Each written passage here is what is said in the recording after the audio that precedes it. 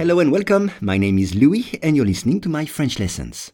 For each lesson, the text in French and the English translation are available in the description field. You can get it for free from your podcast app.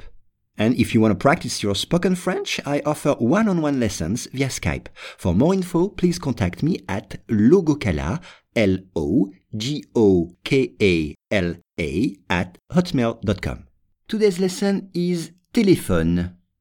Des scientifiques en Floride disent que les radiations du téléphone portable peuvent protéger contre Alzheimer.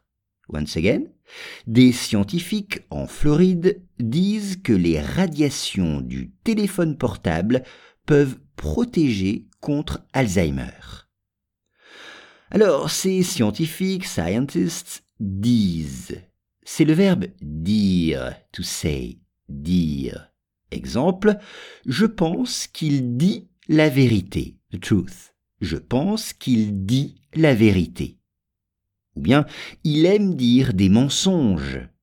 Il aime dire des mensonges, c'est-à-dire des contre-vérités. Un mensonge, c'est une contre-vérité. Les radiations. Une radiation, radiation en anglais. Exemple, près de l'usine nucléaire, il y a beaucoup de radiation. Près de l'usine nucléaire, il y a beaucoup de radiation. Comme à Tchernobyl, par exemple.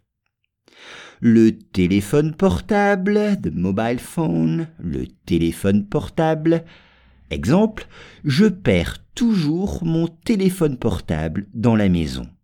Je perds toujours mon téléphone portable dans la maison. Ou bien, je n'ai pas de téléphone portable. Je n'ai qu'un téléphone fixe. Je n'ai pas de téléphone portable. Je n'ai qu'un téléphone fixe. Peuvent. Peuvent, c'est le verbe pouvoir, c'est-à-dire can or to be able to. Pouvoir. Exemple, je peux aller sur un bateau car je sais nager.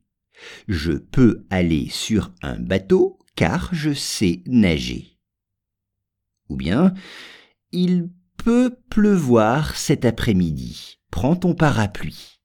Il peut pleuvoir cet après-midi. Prends ton parapluie. Protéger. Protéger, to protect. Protéger. Exemple, un parapluie protège de la pluie. Un parapluie protège de la pluie.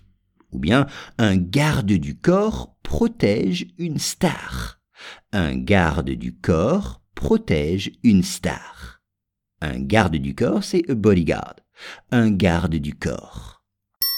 Des scientifiques en Floride disent que les radiations du téléphone portable peuvent protéger contre Alzheimer.